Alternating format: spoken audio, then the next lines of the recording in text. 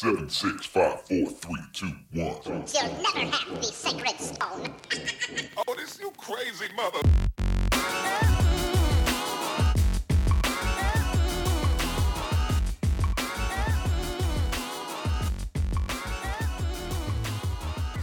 Welcome, friends, to episode 103 of Color of Magic, your Magic and Gaming podcast, where we talk about all types of issues that affect people at and away from their computers and game tables. I am your host, Daquan Watson, as always, to take you through this journey, but I don't do it alone. I have my trusty sidekick here, Brian Allen. How is it going this week, dude? Going well. I just drank some tea, and it was at that bottom of the pitcher tea where all the sugar and tea is kind of just concentrated. So it's like the ultimate blast of tea and sugar. Man, as long as it's not like you get that grainy stuff at the bottom. That's no grains. That's the bad part. You don't want that. Yeah. You don't want that with coffee either when it becomes solid. Before we get to everything this week, for those of you that are new around here, we want to tell you about a show sponsor, Cardsphere.com. They're a great place if you want to sell or buy Magic cards at the price you want. You can set in how much you want to sell something for, how much you want to buy something for, and it's awesome. Matter of fact, I packed up, no lie, literal truth, 31 packages to go out this week. So I had a busy time on there. I've been putting a bunch of cards in on Cardsphere, just kind of like getting all the inventory up, and then that was the cool part about it, is I took my time putting all my cards in.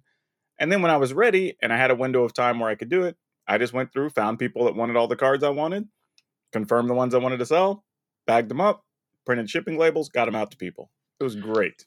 I was going to say, are these some of the same card? Or have you moved enough to manipulate the market at this point? Or are these different? No, they're definitely different cards. I don't think I have more than 5 copies of anything on there, honestly. I have a bunch of 2 to 4 of things, I think. But yeah, it's been really good. Wasn't very complicated at all. But they support us. They support other Magic content creators. So, show them some love. If you're thinking about it, at least stop by, check it out. Even if you're just going to buy stuff, could be pretty useful. That's Cardsphere.com. Also, if you want to support the show directly, you can go over to patreon.com/Color of Magic, and that'll help us keep on going. Just like Don Hadelstedt and Brishan Miller, 2 of our latest patrons. So thank y'all for coming and joining the crew.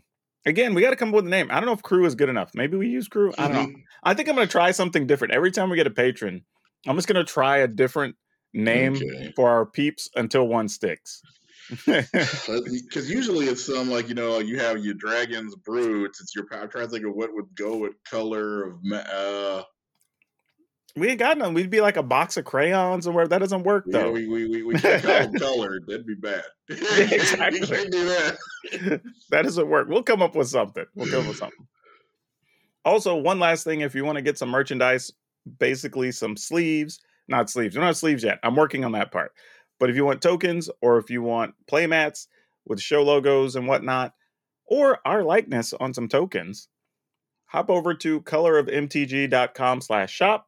Pick up a few things. No matter where you are in the world, we can ship it to you and get you taken care of. Now, this show is going to be a little... Actually, I don't know. This is more focused than last week. Though I thought we did have a lot of fun last week. But I think this one, we're going to be more on point with things. But we do have a couple of things to gripe about to start the show.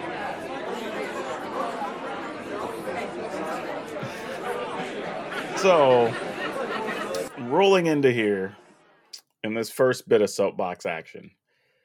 This isn't necessarily specifically gaming related, but it is about people trying to game the system. Because we had that whole investigation go down in Arizona where they were like, we're going to find all these fake ballots and we're going to find all the people that voted twice and we're going to find all these problems in the system and we're going to overturn this vote. By the way, paid for by the Republican Party, their conservative groups pitched all the money, all that. Nothing turned up. Not a surprise. Actually gained votes in Arizona. Yeah, not a surprise to anyone, but their people basically did a sham investigation and still couldn't find anything, and it got worse for them through the process, right? But the ridiculous thing is, despite all of that, other states have now had some people say, well, we might do our own investigation too. And it's like, wait. Like, they just did one with all their own people, even at the behest of everybody else. And, everybody's upset and blah, blah, and like, still did it. Found nothing. Matter of fact, made their situation worse. Yeah, Texas is investigating, and he won Texas. So I mean, what? Yeah, I just don't even understand what's happening anymore. I truly don't. I don't understand at all. Try to overturn the vote in states you won.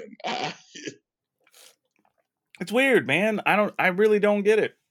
Only thing I can figure, and this is pure speculation, is that some company involved with the processes is connected enough with enough of the politicians that people are getting paid. That's a possibility. Because nothing else makes sense at this point, right? Like, even from just a logistics perspective, the energy, the time, the costs, like, and with no result, we're a year after or whatever, and like nothing. Like, and that fits with even Trump's former fixer Michael Cohen has said he thinks the new scam, is politics. There's no reason for Trump to ever go back to real estate, because in real estate, eventually, you got to at least show people a lot or some property or something. Politics, you don't have to generate any results, and you can still get people to hand you money. So this is the perfect con for absolutely, a grifter.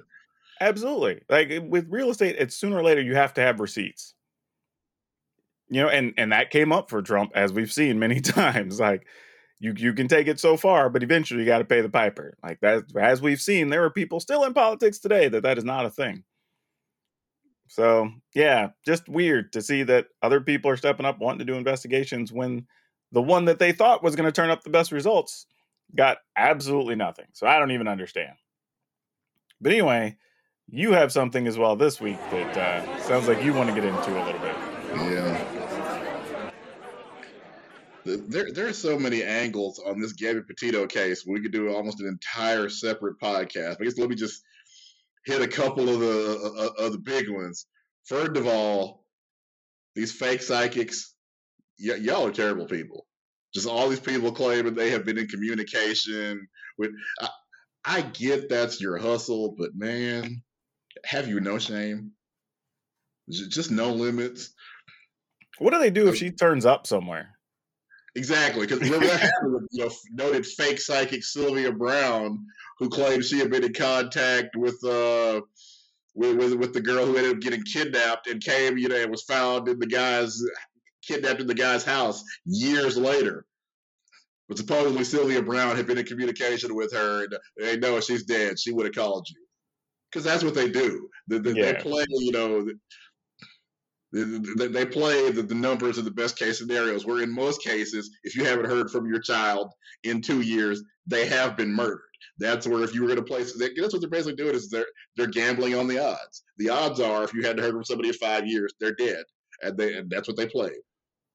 Yeah, I can see that. Like, you see the Long Island medium will come to some building and go like, okay, because it's funny, all these ghosts they talk to, they never talk to them directly. All the ghosts know how to do is play charades, apparently. Yeah. It's okay. So like, there's somebody in here whose name starts with the letter B. Duh, it's one of the Bob, Brian, Bill, one of the most common letters in the alphabet for people's names to start with. So, of course, a bunch of people, are raising their hands, and they just lost somebody, and this person died of a heart attack. Again, one of the most common causes of death in the world. Oh, don't get me wrong. I think there's some people who probably can, but I don't think it's nearly as many people as make it out to be. Yeah, and the ones that actually have that power, I'm sure they're not playing charades. They have actual intelligence or information, things that they know that nobody else would know. And these fake psychics never have any of this stuff.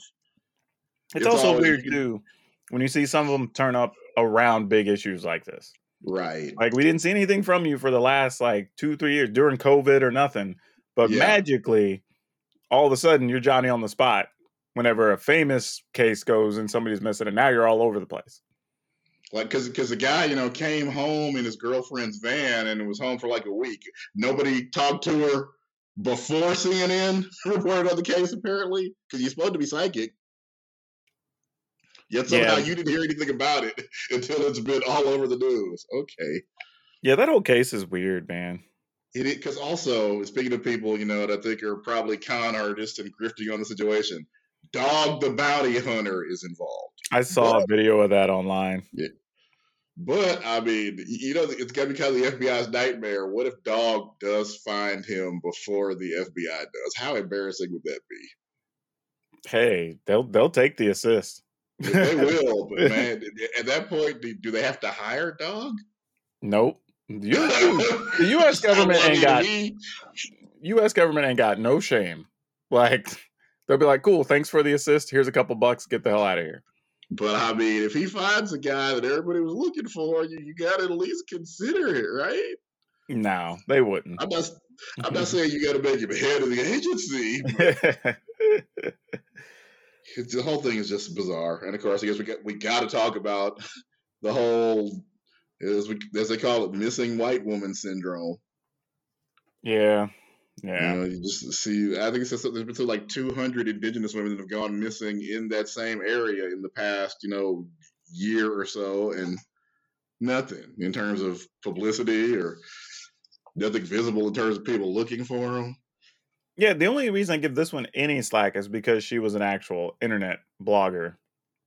Yeah, that's one thing she did. I'll say, as a former crime reporter, yeah, I'd have picked up on this immediately because it's an easy trail to follow because she had recorded so much of their life already. That's the thing, like, first of all, I've asked people before, like, how mad would you have to be at somebody to even kill them? Like, how much do you have to hate your situation or your life or whatever, right? That I can't get to that headspace.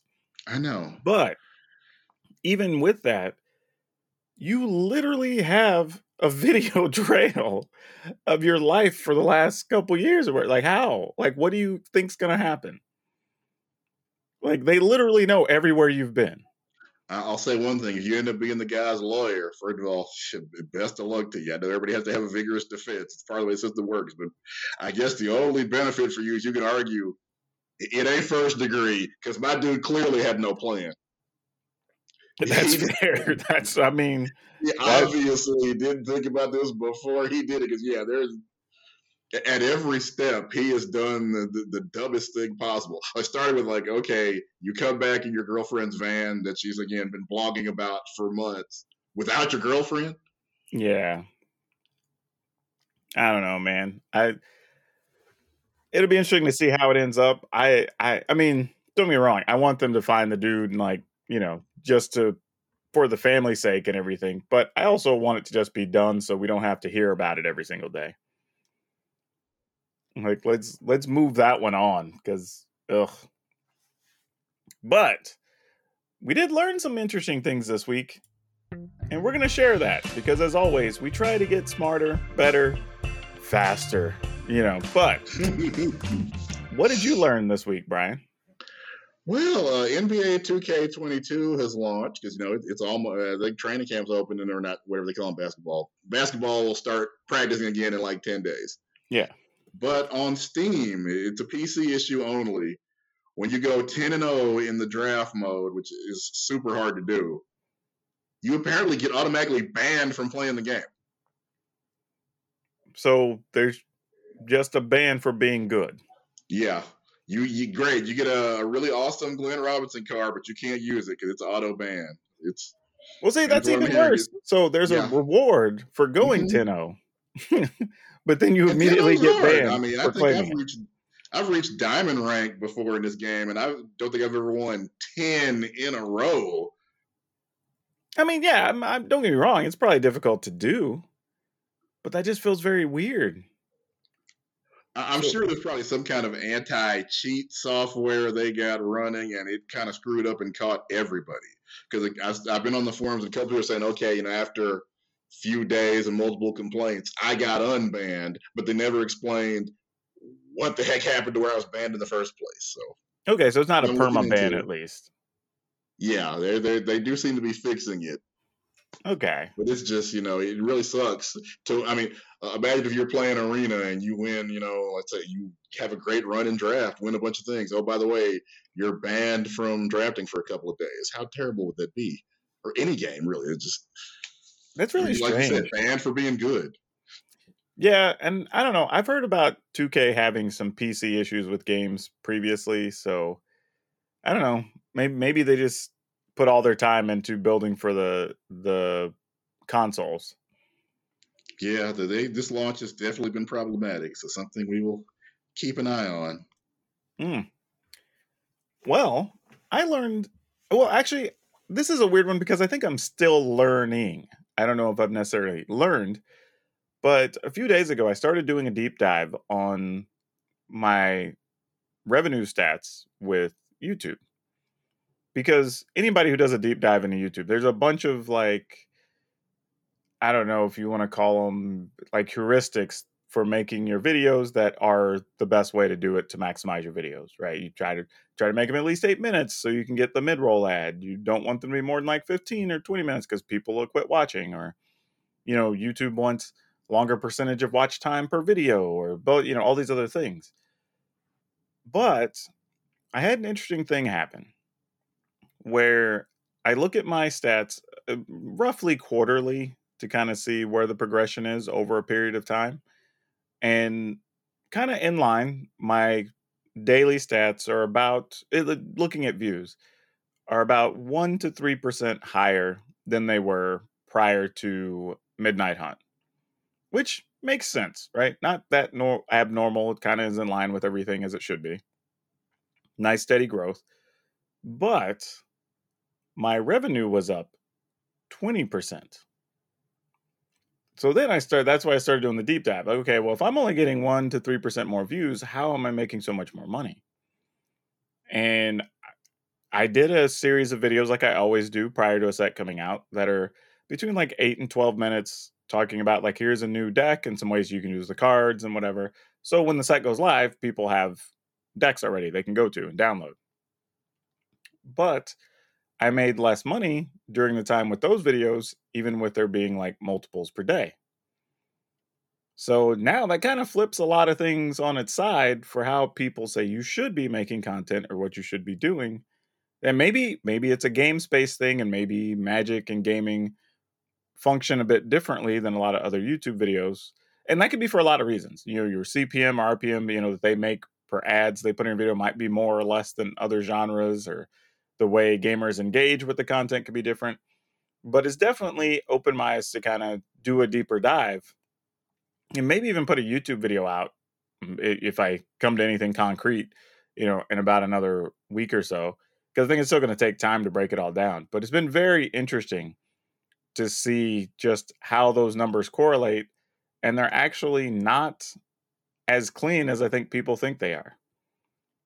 And it's interesting because, and I don't even know if, like, even if I find out a thing, if that's the definitive way to do it. It might just be this period of time that, the way people are engaging with my content is a certain way. But it was very interesting to just see that, hey, maybe this way to do a thing is not the way everybody needs to be doing a thing, which I already kind of assumed. But, if enough people say it, you're kind of like, well, okay, maybe.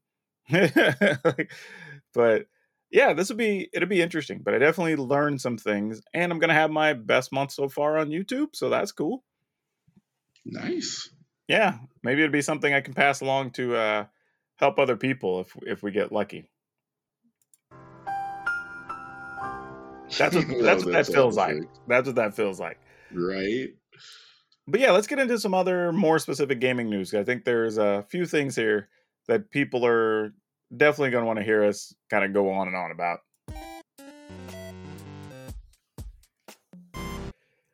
So I'm not sure if you're aware, but over last weekend, or I guess the previous weekend, we were supposed to have a tournament that Crokies was going to basically co-sponsor, and got backing from Wizards of the Coast, mostly because they were doing a crossover with Team Liquid, and Team Liquid sponsors Crokies, who also owns, I guess, part ownership of Matcherino, and Wizards was starting to work with Matcherino to run their tournaments. Why? who the F knows? Like, I really don't know. I mean, I guess if Crokies want it done, that may be why they're doing it. Well, no, See, Crokies, I guarantee you Crokies would run tournament on anything. Like, that was more of a Team Liquid thing, because my understanding from what I could find is Liquid owns some investment or part or whatever of Matcherino. So it kind of makes sense that if you're going to do that, and they're like, oh, hey, we sponsor a Magic player, why don't we put his name on it and have him like be the host of the tournament? Which that part of the business makes total sense. So I don't put anything on Team Liquid. I don't put anything on Crokies. Really don't even put much on Matcherino, right? This is a Wizards of the Coast decision that makes no sense. And I say it doesn't make a lot of sense because... I mean, I feel like it makes some sense, if that's...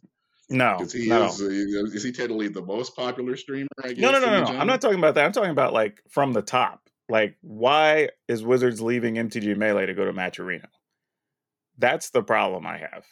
And the reason being is that MTG Melee, from the bottom up, was built with Magic in mind. It can be, they're talking about doing stuff with other card games and whatnot, but its base was created to handle Magic events. Yeah, hence the name MTG Melee. Yeah, it was one of the core owners is a guy who ran Grand Prix for close to more than 10 years. I'm trying to think how long. He might have got close to 2 decades that he'd been running events. And he'd been involved on the business side. He has other business dealings with Wizards. So like he understood the business side entirely. You had people involved with the promotion of it and whatnot that were MPL players, right? Like their entire structure, and everybody's been using it. That's the other thing, like using it successfully. Channel Fireballs used it. All types of people have used it. And it's like, what are we doing going with this other company that, as far as I could tell, they don't really do card game stuff? I mean, I could have missed it somewhere in there, but it was just a very odd choice to see the announcement. And then the software didn't work. So on the day that they were supposed to run this event, and Crokies has got all his people and has been promoting it for like 2 weeks, and they made a little to do about it, they didn't even get to run the event. Not even that it was just delayed. They decided to just cancel it entirely because they couldn't get it operating. Like, come on. Like, that's already going to be a bad look. Oh, yeah. Wizards, by their own admission, is not good at running these things.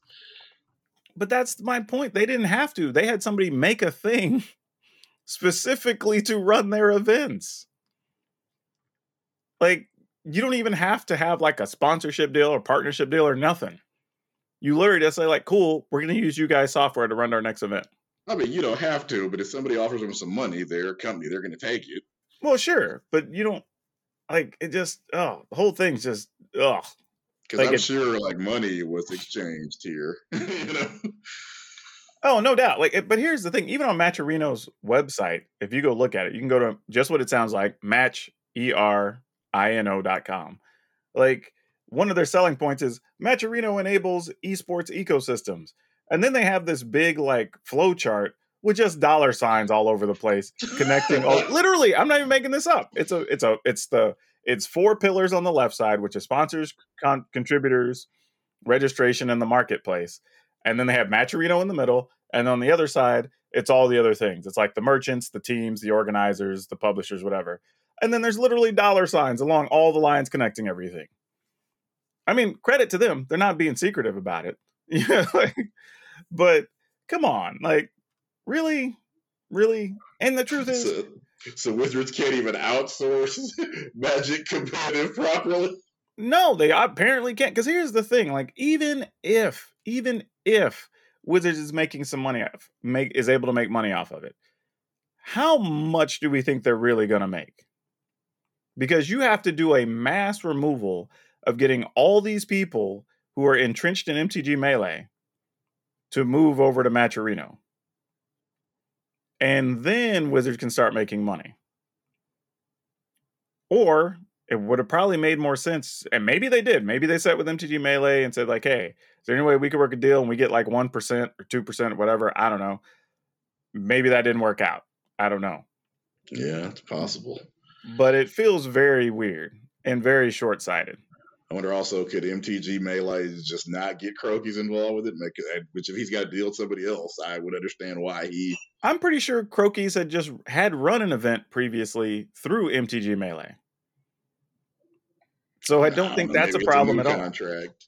I don't know how long he's been. I don't know how long Team Liquid has been invested in Matcherino. Now that I don't know. And that could be part of it too. It could just be like he can't be involved if, it's a competing product or something. I don't know. Usually your deals have something like that. Like, hey, if you got a deal with Pepsi, you can't be drinking Coke on your stream. Yeah, I don't know. And here's the thing. I'm not saying we shouldn't look at other companies. I mean, if somebody just makes a better tool, then hey, it's the better tool. That's what we should go with. You know what I mean? Yeah, but this certainly doesn't look like that situation. Yeah, it's hard to visualize what the better tool would be when, as far as I can tell, the other company isn't even doing anything in your space yet. So they haven't, at least now, feel free to shoot me something on Twitter or whatever, prove me wrong. But I couldn't easily find a thing where they were running other card game related things. The structures of their events are drastically different than, well, I say drastically, but are significantly different than card game tournaments. So I don't really understand, like, if I'm going to go and sign a deal with somebody to, especially do a big, like the big opening weekend, well, the first real weekend of your set being out and people talking about it and whatever, and, doing a big to-do, like, you would think a lot of those would have been checked. And honestly, I put that on Matcherino even more than Wizards. Because you obviously had confidence. You went and sold this bill of goods to this company and said, hey, here's our partnership deal. We're going to make it look good. We're going to do a big deal with one of the players we sponsor. And then you couldn't even get off the ground. It's an absolute, it's a hard failure. Oh, yeah, for sure. For sure. So I don't know. It's tough, man. Like, I'm always for innovating. And like I said, if somebody comes along and says, hey, we get it. We want to get into the card game space. Here's what we can do for you. Here's a way we can make things look. Here's the structure for our tournaments, and can prove to you they've got it, then great. Go with them. But only thing, when I first heard of Matcherino, I was like, I'm pretty sure they only do video game stuff. But I'm like, let me go check them out. Maybe they do more than I knew. All I could find was them basically talking about how we can help y'all make money. And then they have a bunch of logos plastered everywhere of, different games they've worked with, or like G Fuel and, EA Sports and whatever. Let me go look at this site live so I can just get my live reaction of how. Yeah, like how busted this is. It's them showing all their branded partners and blah blah. They're basically doing the big corporate game thing or corporate business thing. Yeah, not game thing. But just making themselves look good to attract more partners. But I see the flow chart. Yeah, this does not make me want to hand them any money. Yeah, that's what I'm saying. Like, I don't understand. Like, it's, and their site flows well. Like, if you're there to, we have a game and we want to make some money, sure. But there's nothing here about like event infrastructure, blah, blah. It looks like no gamers were consulted in the design of this website or any. If I didn't know this had to do with video games and esports, I think this was, that they made paper clips or something. It's just yeah, until you get to the bottom and you see all the actual logos, because like Razer and EA Sports or whatever, right? But it's such a weird thing. Like, I just don't understand the decision. Then at the bottom, you got some testimonials from Daigo Umehara. Like, okay, yeah, people I've heard of, but you got to scroll through a lot of flow charts and some goofy looking stuff to get to, okay, this is about video games. But even with that, if you look at the quotes, it's like, oh, this is great for fighting game community or whatever. and that's, oh, and here's the thing on Twitch, again, talking about fighting game stuff. And then the ESPN Esports Player of the Year, he said, but yeah, it increased prize money and that helps out. And that's awesome. Like, so the things they mention are fighting games and money. like I get it though. If you're a video game company and you want to be involved in like esports, blah, blah, somebody run your events, like, sure. Or if you're Wizards of the Coast and you just want competitive Magic completely off of your plate. I think there's better ways to go about it. Like this, clearly there's better ways than what happened this past week. But do you think they're gonna outsource, I guess, paper Magic also? I mean, no, I don't think they'll do that. That's actually too hard for a lot of people to run well. But the other interesting thing here about Matcherino is it shows their amount paid out at $9.3 million. For the number of brands and money and everything, they show through their site, that doesn't feel like very much. With, over 109,000, almost 110,000 payouts through 32,000 tournaments. Stop doing math, Daquan. Yeah, I'm just saying, because one of the things which is amusing, because, we talk about payouts in Magic all the time, but the fighting game community has some of the worst payouts known to man. Like, they really do. Like, I remember when we ran some at our store briefly, because we just wanted to try it out, because we were doing used video games at the time and stuff. And I set up a reasonable prize structure where something like, I think it was like 80 or 85% of every entry went to the prize pool.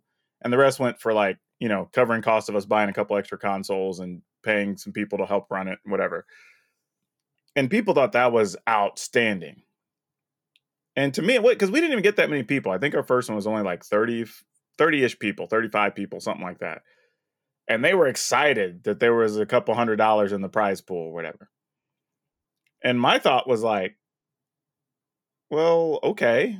I thought this was going to be a little light and we were going to be insulting y'all. But, and then they're talking about like some of the fighting game tournaments, they go to like 1 and 2 in the morning because they have these crazy tournament structures.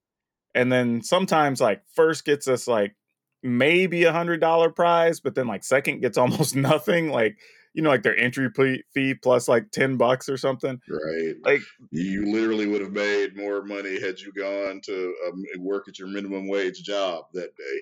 Yeah. Like there's so many weird things. Like it just makes no sense to me.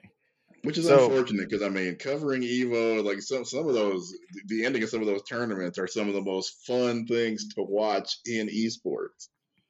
Oh, yeah. The crazy thing is some of them even had like, a head fee to get in to come watch or whatever. And I'm like, well, where did that money go? Right. Like some of them have sponsors by like, you've got like big ass like Comcast or Capcom banners everywhere, whatever. And it's like, well, where did that money go? Like, Capcom actually has a staff member in charge of like running fighting game tournaments and making sure they turn out okay.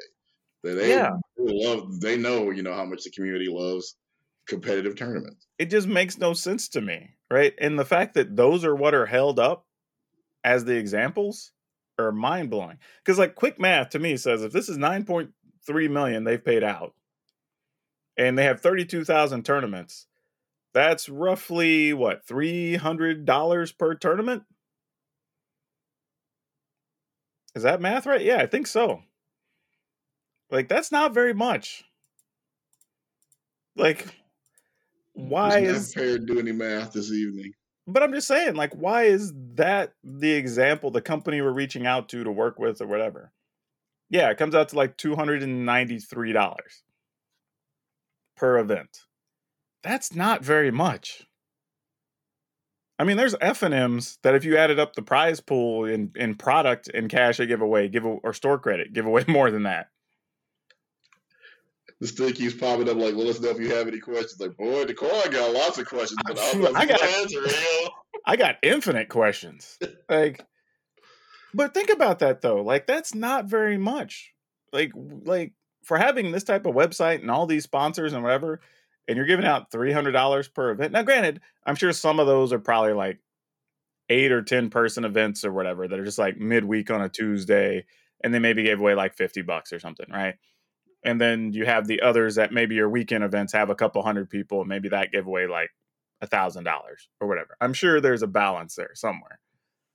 But yeah, it's something. I don't know.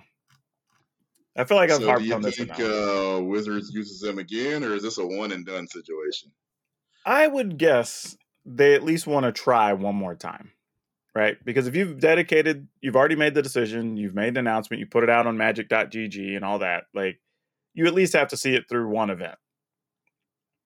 And then if the results are not good, or the way it's handled, or the software doesn't function the way they want or whatever, then you say, okay, cool, look, we gave it the real try. We gave you an opportunity to run the event. This just isn't going to work, right? And then you move on.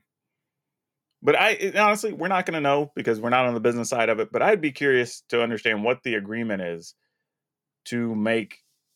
Like, I know why Matcherino wants it, because that's a whole new pool of players you don't get, right? Because some number of the video game players are going to cross over. But if you get the Magic players, there's a lot of those people that don't do anything in the competitive video game space. So you'd be getting a whole new round of people registered to your website, and I'm sure they take a percentage of every entry fee or whatever, So great for them. And again, you got a partner, that wants you to run it, because there are a lot of like Nintendo actively goes around and kills Smash Bros. Events. So the fact that Wizards want somebody else to do this is a huge positive for Matcherino. Yeah, I'm just not sure. I don't know, man. I'm skeptical. I think everybody is after this has happened. But my thing is, they've given you no reason to not be skeptical. The other problem I have is that the average video game tournament doesn't draw near as many people as the large competitive Magic events.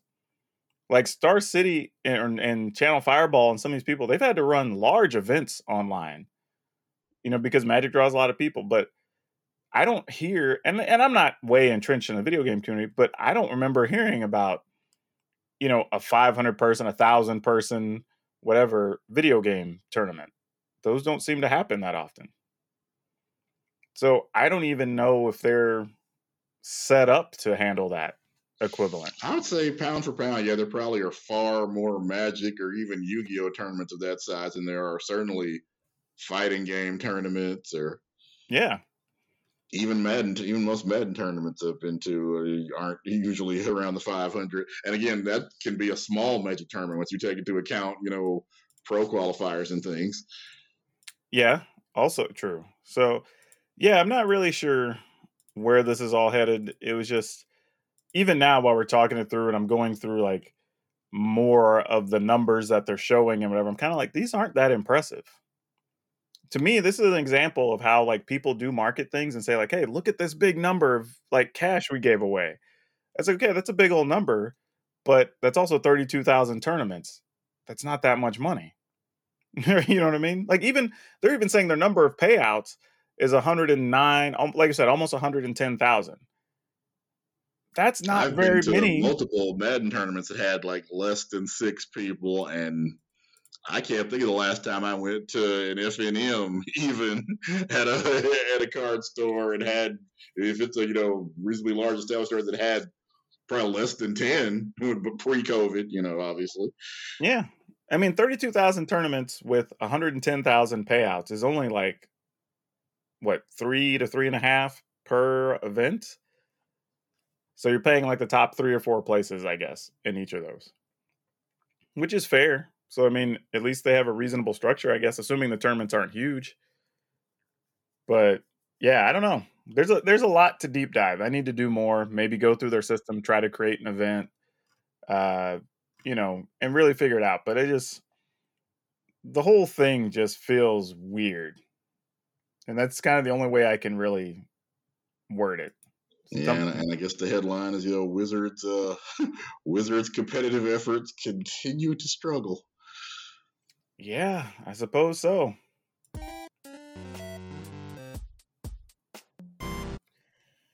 Well, oddly enough, even after all that Matcherino stuff, we did get some other Magic news that involved Red Bull. For those of you who don't know, Red Bull had a series, I believe it was last year, and it was the Red Bull Untapped, and did pretty well. They had events that's the cool part about their series is they do a bunch of events that start in different time zones. So depending on where you are in the world, there'll be one or two events that will, be your normal like 10 a.m. start time or whatever. But you're welcome to play in others. You just might have to get up and play it like, 2 a.m. or something. But it was cool that they were making the efforts. And their final thing was the only thing I didn't like about their final event is they brought in a lot of personalities to do commentary, but a lot of them got to do commentary for like a match because they brought in, so it was a lot. I want to say it was like 20 people or something. So you'd get a pair who was on screen for literally like the match and then plus or minus a couple minutes before or after each match. And that was it. So that part I didn't really jive with because it was like, if you're going to bring all these people in, when do they get to really shine? Like they might just be getting into a groove and then you're like, okay, cool. Thanks guys. And then moving on to the next group, Yeah. And So- in their defense, that's been, even, sports like the NFL have a hard time figuring that out. How many booths do you see that have probably 5 or 6 people where they'd be infinitely better if 3 or 4 people actually get to talk and give insight? Oh yeah. But I mean, if you're doing a thing that's going to last 2 to 3 days, like give everybody a little bit of time, like bring in half as many people and let them do like 2 rounds each or 3 rounds each or whatever. I think that would go over much better. But that being said, they just announced, I believe it was on, what was it, Monday? That they announced, no, maybe it was Tuesday morning. They announced they were going to do the Red Bull Untapped again. So it's coming back. First event, I believe, is October 16th. And the last one is November 28th, I think, were the dates. But it's pretty sweet. The biggest thing I like about this event is it has a unique tournament structure for this year. So they're still going to do their events all over the world. I think there's, I'd have to go back and look at the details, but there was definitely what they're calling online stops, in different countries. But there's 6 international events. They said 2 country stops, which sounds like, I guess those are going to be in person. And I want to say one was Japan and the other is Portugal. I'm trying to do this from memory. Because I have to go look it up, but pretty sure that was the case. And then there's the 6 online events. So lots of qualifiers, lots of opportunity if you want to play. But the cool part is they're doing the normal number of rounds that's required based on the number of people. If you need more than 8 rounds, they're going to do the final 2 rounds on Saturday. So if you have to do 10 rounds, they're going to do those on the day 2, whatever it is, depending on the day you sign up in time zones, whatever. They can't really talk in days because it'd be weird. But basically on day 2, you'll finish up what they're calling the Swiss rounds. And then you'll be bracketed based on where you finish. And this is where it's a different type of tournament structure, which is what makes it really cool to me. Is I believe it's every 64 places you'll be in like what I think they're calling basically a gold, silver, bronze bracket. And there's more money for the upper bracket, and then there's less money for the middle bracket, and then less money for the bottom bracket. But you're playing for cash within your brackets. So if you barely got into day 2, you still have a chance at like getting $500 or whatever for being the winner of that division, basically. And you're playing against people that are more at your skill level. You're not going against, one of the gods, as it were. Yeah, if you ended up getting in with like, I don't know, let's say you have a 5-3 deck, right, that gets in.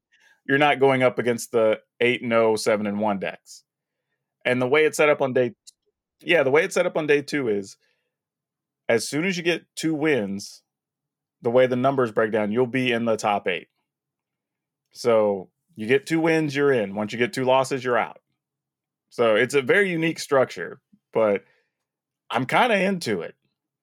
Like, even if it doesn't work, I kind of want to see it in action because it seems like it's more exciting to follow because then every single match on the second day is playing for something. Yeah. and they're going to be more competitive because sometimes you get those matches where like as you said, somebody that just barely made day two is going against somebody that went 8-0, and it's a curb stomp, and it's not fun for anybody.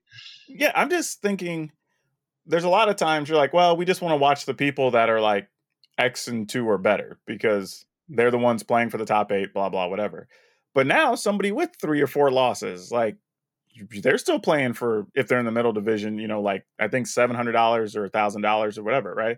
They're still playing for real money all the way down. Like there's still places, now each division you end up in, gold, silver, bronze, like there's more paid places at the top, and then there's fewer paid places in the second, and there's fewer paid places at the bottom, right? So I think the bottom plays exactly 8 places, and then the middle one might pay out like 16 or 32, and then the top one pays out like 64 or something like that.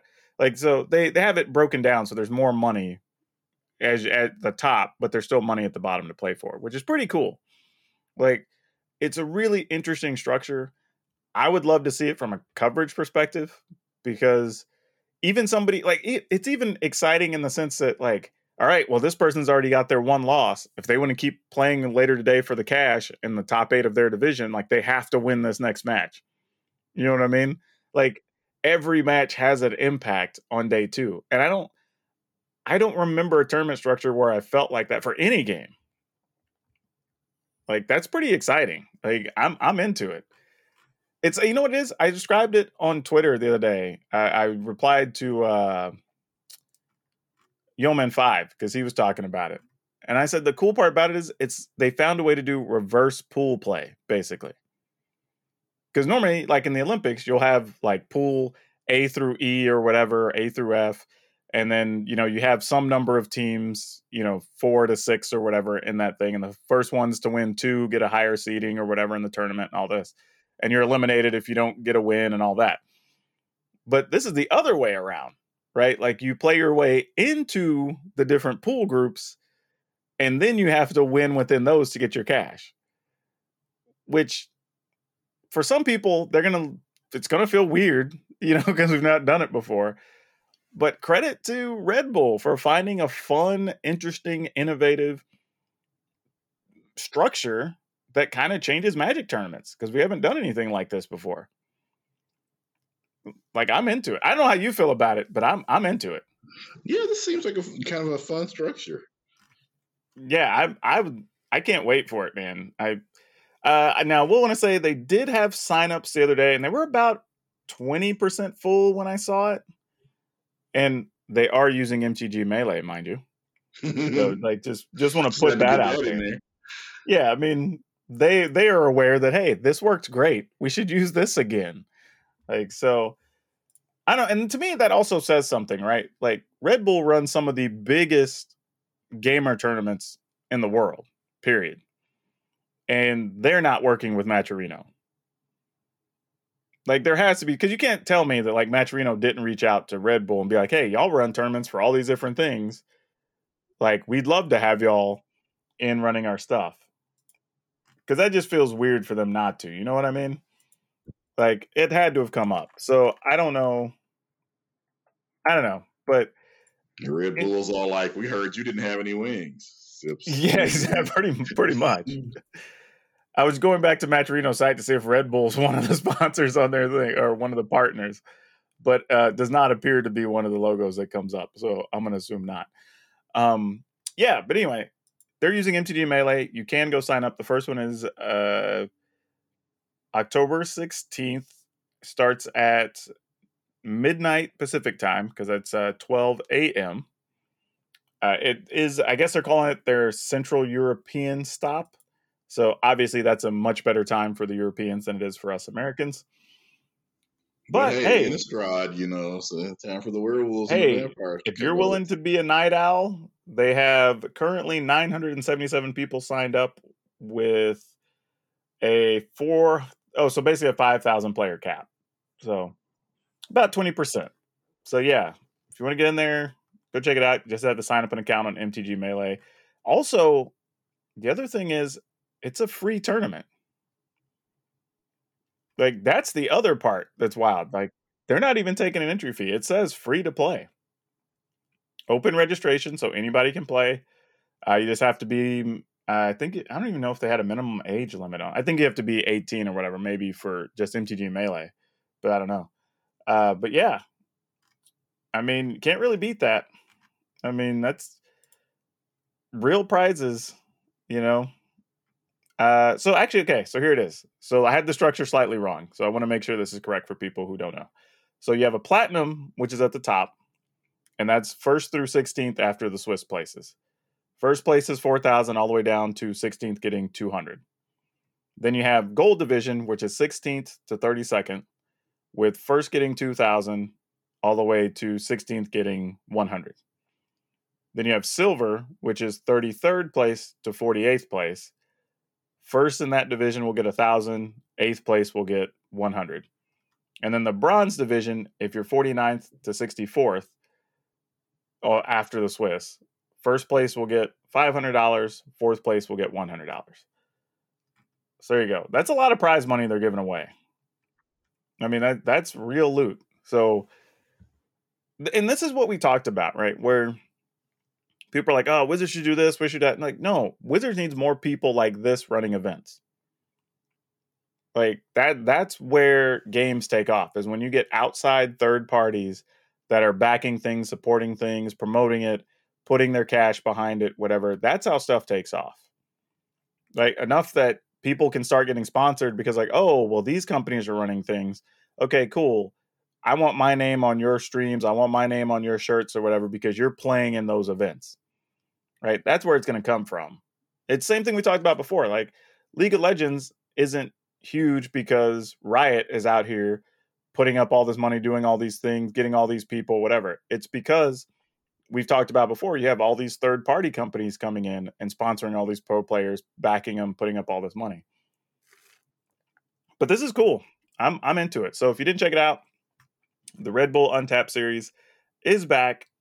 They even have a sweet logo with Liliana and Teferi on it, which is pretty sweet. So yeah, all around, they're doing a good job.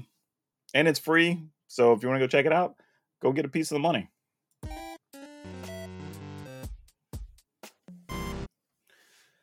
And there was a little bit of Twitter drama last week. I don't know, it was about 24 hours of drama.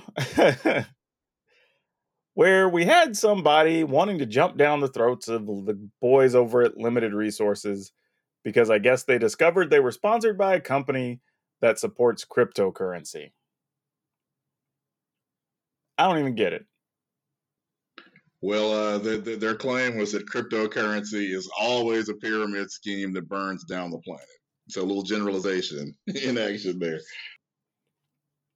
But, like, to try to get people to just, oh, you shouldn't listen to their show, you should quit following them, whatever. Like, really? That's where you're going to go with that? Like, you're going to let you in on a little tip as somebody that's worked in numerous forms of media. Nobody investigates the advertisers. The newspaper or magazine that runs a bunch of, cheesy timeshare ads, nobody has went and checked to make sure that those timeshares are. I'm pretty sure I wouldn't buy one, but again, advertisers. That doesn't surprise me. That is up to you. We're just presenting the ads to you. You buy it if you want to. Yeah, I just don't get the idea of even it's, I don't know. Like, the whole thing just felt really loose. That felt to me like somebody who just, I need to get some social engagement. Wow. Is it possible? I mean, seriously, that's what it felt like. I found this thing. I bet I could get people hyped up over this or whatever. I mean, I'm sure that wasn't their intention, but like, it sort of feels that way. It's because really, what do you think is going to happen? Really? Like, one, both of those guys are really good dudes. They are basically pillars in the Magic community, right? So it's not like you're going to magically get a bunch of people to turn on them. Like, let's be real. Like, they would have to actually be doing something bad that people cared about to you to even consider people talking crap about those two. And I know a bunch of people just really hate crypto. I get it. The environmental issues are concerning. Sure. I'm not saying there's zero impact there or anything. Like, yeah. But to just be, well, y'all should stop supporting them because they've got a sponsor who deals in crypto and it destroys the environment. It's like, I mean, I ain't gonna lie to y'all. Like, if General Motors called me up right now, I would cut this recording. I would take that phone call, and we'd have a big ass GMC logo on the spot on the video next week or whatever, right? Yeah. Like, and you'd be like, two-person operation.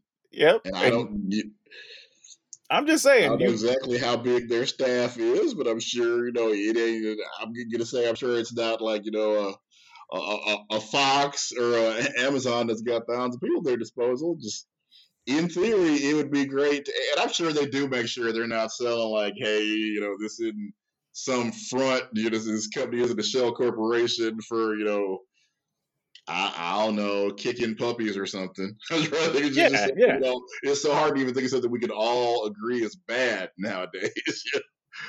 It's just a weird thing, like I said, because, like, I mean, yeah, literally, I would, like, I'm not even joking. I would take General Motors money ASAP. Like, and I think most creators would.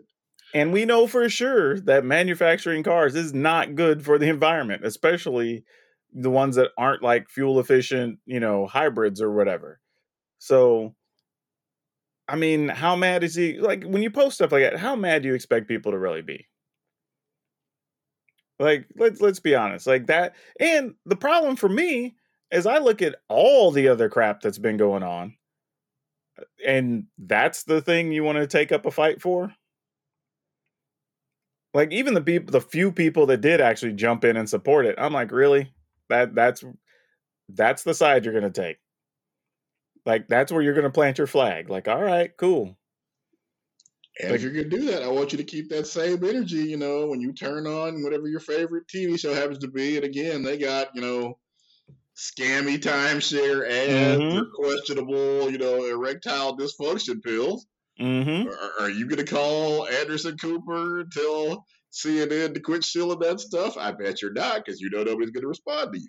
Shoot, I can't count the number of times I've seen them commercials on TV talking about all these different medicines that have like 42 side effects and everything else. And it's just like, which, by the way, sidetrack, how the hell can you sell stuff that, like, this helps with like your shingles, but the side effects are like internal bleeding, like, seriously, one of them had like internal bleeding, something else that had to do with like your heart. And I said it earlier. I said, we hadn't had anybody ring my doorbell during the podcast in weeks. And sure enough, what did I say anything for? I jinxed myself. But the funny thing is about some of those is literally after they list whatever it is, the 7 or 8 things, which, by the way, one is also don't take it if you're allergic to it, which no crap, right? But literally, and it says, and in some cases, possibly death. And I'm like, I would just keep my damn shingles. Right? Like shingles or death. I'm going to take shingles. I might end up with like internal bleeding, all of that thing. I'm like, man, I'll just keep the shingles. F it. Like, One of the depression medications, they said side effects include erectile dysfunction. Like, I can think of nothing that would depress me more. Mm-hmm. So I'm going to stick with the depression. But those things advertise on damn near every major show.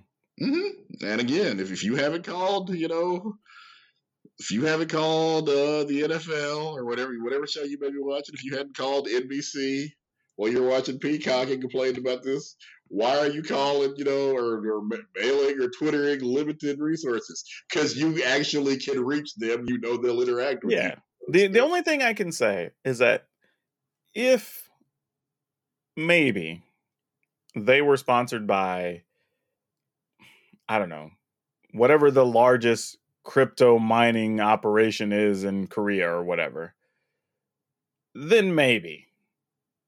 You know what I mean? Like, you're being sponsored by, like, disclosing that they're a sponsor. It isn't just, like, hey, we just randomly start talking about crypto for if they're letting people know that, hey, these people are a sponsor. That's why we're talking about it. Like, when we tell you at the beginning, hey, we're sponsored by CardSphere, we let you know that we're not just randomly talking about this. This is for sure.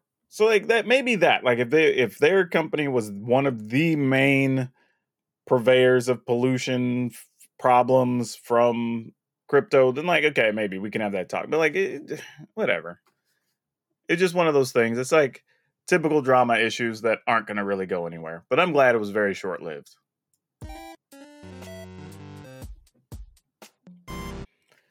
And then, Brian, you pointed out that I missed a story this week that actually is some good news from Twitch. Oh, yeah. Twitch has announced, we've been hearing for weeks now that, hey, Twitch has plans to stop hate raids, and they have announced some of the tools they are going to be using, including apparently making people or I guess giving streamers the option to where people will, if they want to chat in your stream, they have to have phone verification. So that hopefully will cut down on the number of, bots and hate raids, because it's just been, as you've heard on this podcast and numerous other places, it's been rampant for a while now. Yeah, there was, I just tweeted about it the other day that there were 2 new series of bots that started showing up. And they're all the bots are basically like prefix and then a number, right? Whatever it is. Usually some type of word or name. I think the latest ones were gun and some number, gun _, number. And those started popping up. And people were seeing them, or they were following them or whatever, basically waiting for them to go live or whatever. And, so it's a mess.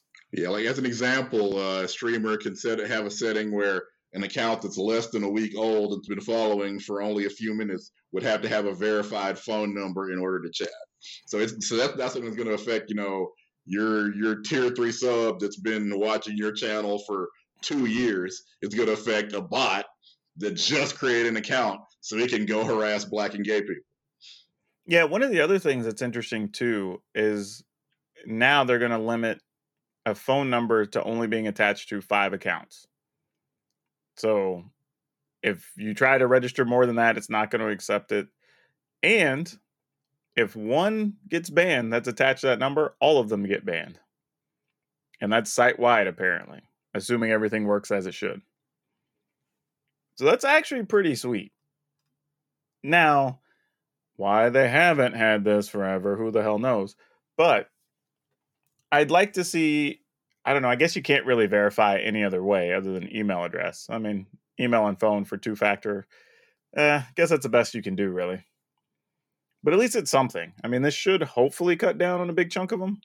And also, in terms of the police and enforcement level, they are going to federal court to try to find out the 2 users named Cruise Control and Creatine Overdose, because apparently they've been identified as people that are coordinating these hate raids, but because of, internet anonymity, nobody knows exactly who these people are. So they're trying to deploy federal government resources because, hey, if the FBI wants to find out who you are on the internet, they're going to find out. Yep. So they have I'm a all lot for of tools that. that obviously Twitch wouldn't have access to. And maybe, if we can cut the head off of this racist, sexist snake. Well, I think it's even further than that, because I think what you'll find out is it doesn't make sense for just 2 accounts to be the ones going around just doing all this for sport.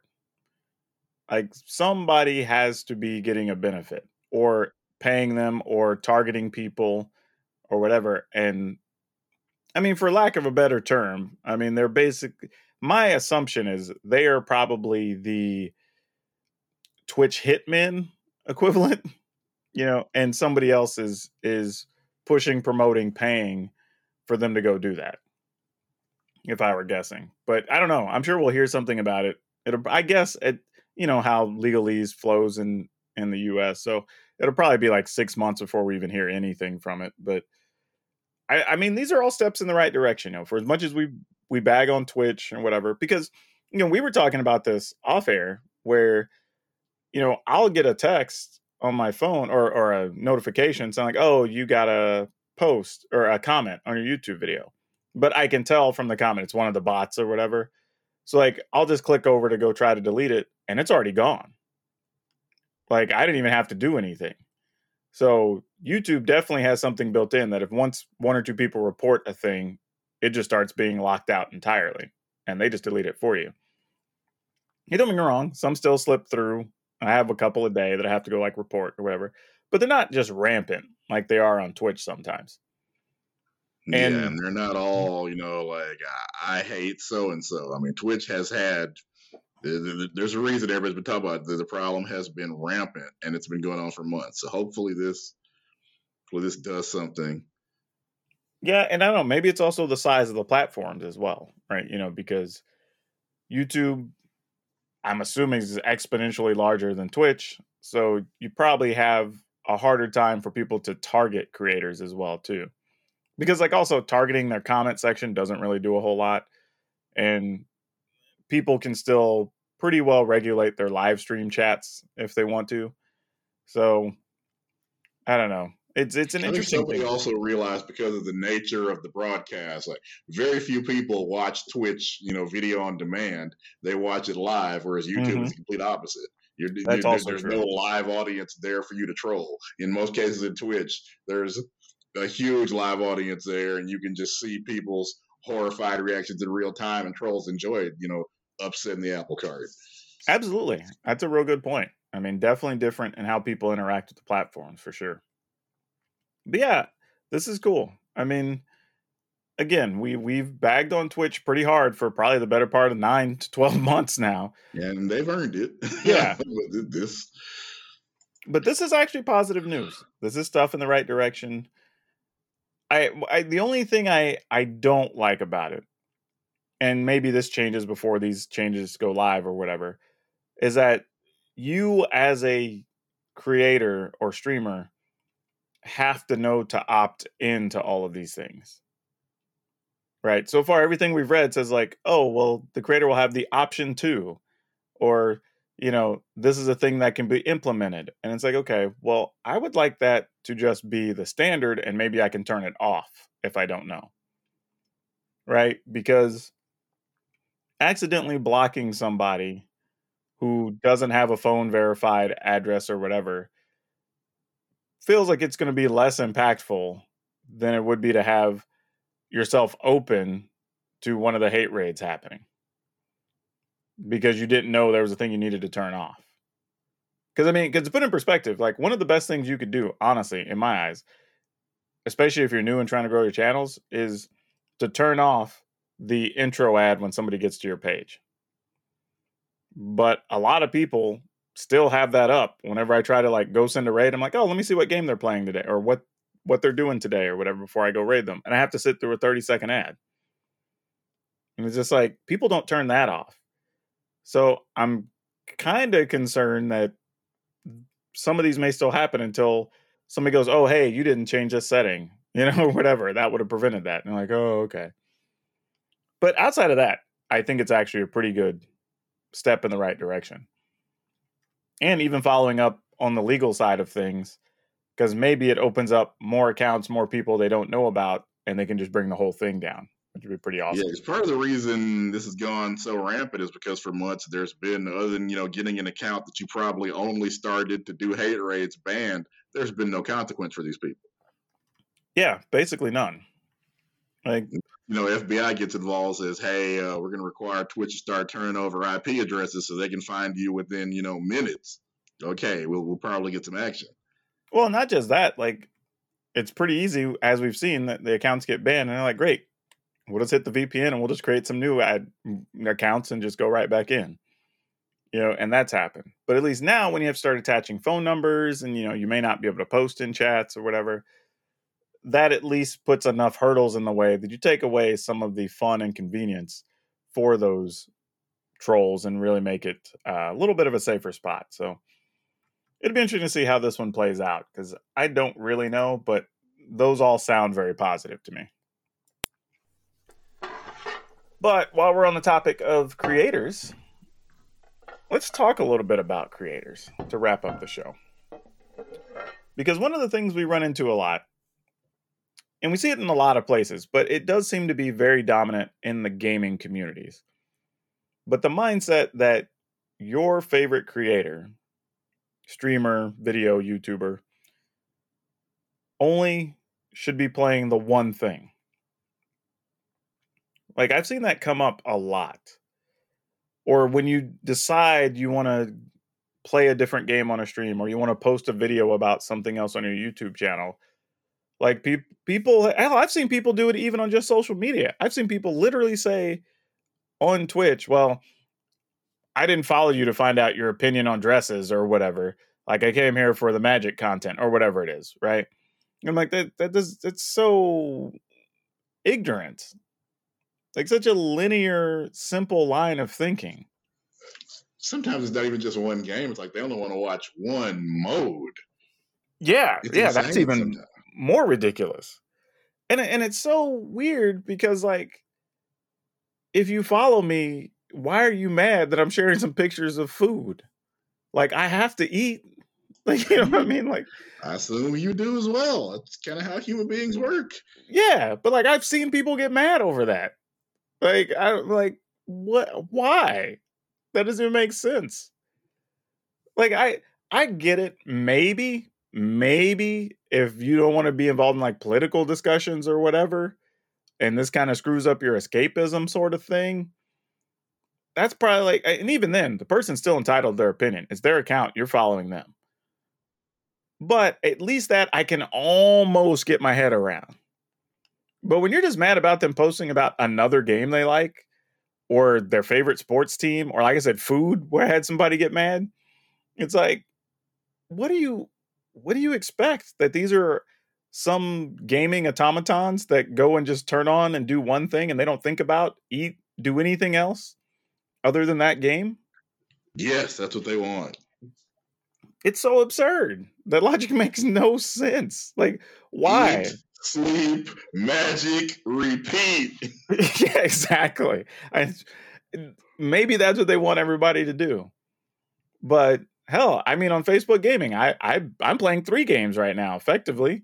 I'm playing Magic, Storybook Brawl, and Teamfight Tactics.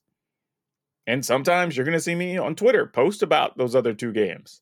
Yeah. Like, if you don't like it, don't follow. Right? These are my favorite games. You know, like there just comes a time where, hey, you'd like to play something else today. Yeah, or just want to try something out. You know, sometimes there's a new game coming out. It's like, okay, sure, I'll sit and give it a go. I might as well stream it. You know? Because we've talked about, let's say new set comes out in Magic and you weren't one of the fortunate people, you know, that got spoilers. You probably want to do something else that day, you know? Yeah. But the other thing is, too, it's, again, and by the way, we talked a lot about the business side of content creation today on our private episode for our patrons. So if you're a patron, you have that to look forward to today. However, that is the first one that we've done for the patrons that I'm actually considering unlocking probably in like 60 days or so. So still want it to be a Patreon exclusive, but I feel like it's an important enough conversation that we might open it up. But I bring that up to say, like, we did talk a lot about the business side of things. And I feel like this is a case where us talking more about the business side of creation would help more of these creators. Just get people to understand that, like, depending on the person's structure or agreement or contracts or whatever, they may have to get so many streaming hours in. You know, like you have minimums to be an affiliate, a partner, whatever on Twitch, right? You might have a streaming agreement with Facebook or YouTube or whatever.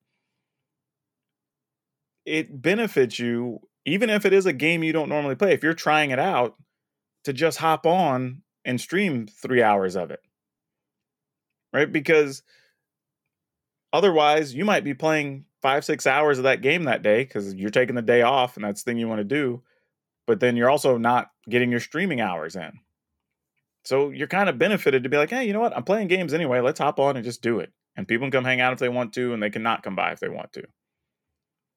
But to go give them hell because they decided to give themselves a mental break and try something different, that's just, like, to me, that says you don't even give a damn about the creator. Like, you believe the game is more important than the creator at that point. Which I guess if that's your opinion, you're entitled to it, but I don't know that I want to broadcast it. Yeah, absolutely. But that's why I tell people, I am the exact opposite. In the way I create my content and everything, it is about me first.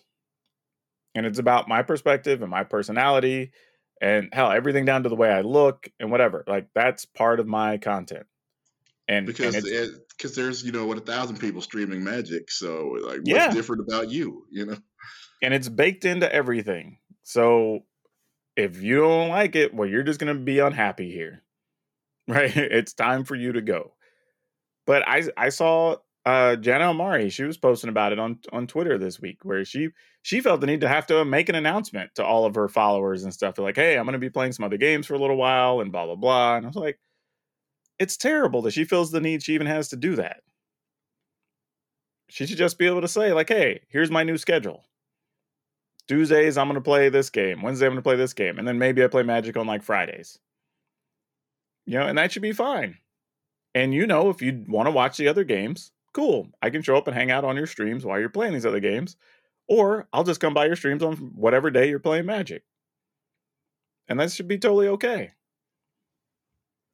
But it's terrible. And then one person, I think, responded to her saying something along the lines of, well, it makes sense when a hobby is so expensive as Magic and you really can't do other things. And I was like, well, that's not true either. You don't have to do a bunch of collectible card game things. You could play Magic and be into cooking. You could play Magic and disc golf. You could play Magic and board games, right? Like there's a bunch of things you can do that don't cost all that much to do alongside Magic. And I'll guarantee you, most of your creators are doing something else other than just playing Magic. God, I hope so. Or League of Legends or Teamfight Tactics or whatever the other game is that you play, right? Like, they're doing those things. And if they choose to broadcast it to connect with people, that's actually good business. Like, I can't count, Just Stefan is a good example. Where, honestly, that girl needs to just have a bakery. Have you seen her, like, food pics? She makes some beautiful looking stuff. But yes, she's known for being an MPL player, and being a top level card gamer. But she also enjoys the culinary arts. And I was like, man, no lie. I'm like, hey, is there any way I could order some of those from you? Seriously. But that's an opportunity for her. And it creates a bunch of other engagements. And people talk about that stuff or whatever. So it's a good move on her part to do it. Not everything she posts has to be some thought, perspective, whatever, on a Magic thing. It's totally okay. Hell, if you follow me on social media, like, I'm posting random shower thoughts. I've got, like, you might see a picture of my cat. Like, I'm trying to think what else I post. There's definitely political stuff on there, right? Like, I got all kinds of things on mine. And I have people that engage with me different ways, right? It's all part of personality and all part of the branding. And it's all good for business. So yeah, holding our creators to just one lane is so silly. Not even a lane. Like you're pushing them to the shoulder of that lane. Right. And saying, here, just right here, this is where I want you to walk. Like, as long as you stay here, we're good. Right? That's just such a weird perspective to have. It makes no sense at all. So yeah, anytime you see that behavior, just, I don't know, knock somebody upside the head and ask them what's wrong with them. Like, I don't know what to do. All right, Brian, why don't you tell everybody they can find you on social media? Right. I am DL Caesar on YouTube, Twitter, Instagram, and our family channel on YouTube is Alan's Ever After. And you can find me just about everywhere at Power Dragon, POWRDRAGN, with lots of cool projects coming down the pipe. So you should definitely follow me over on YouTube and at least on Twitter so you don't miss those announcements. Because there's some really cool industry business stuff and a fun boxer brief projects that's coming through, of all things. But as always, wherever you're listening, whenever you're listening, good morning, good afternoon, good evening, and good night. Please take care of yourselves and your family with all the COVID out there. And remember to be awesome and be awesome to each other. If you'd like to further support Color of Magic, you can find us at our website at colorofmtg.com. We also have a Patreon if you'd like to donate. Under patreon.com/Color of Magic. You can also find us on Facebook under Color of Magic. And if you want to follow us along at Twitter, you can find us there at Color of MTG. And as always, please share the podcast around to your friends, your network, people you think might enjoy it, because every little bit helps as we're trying to increase our user base.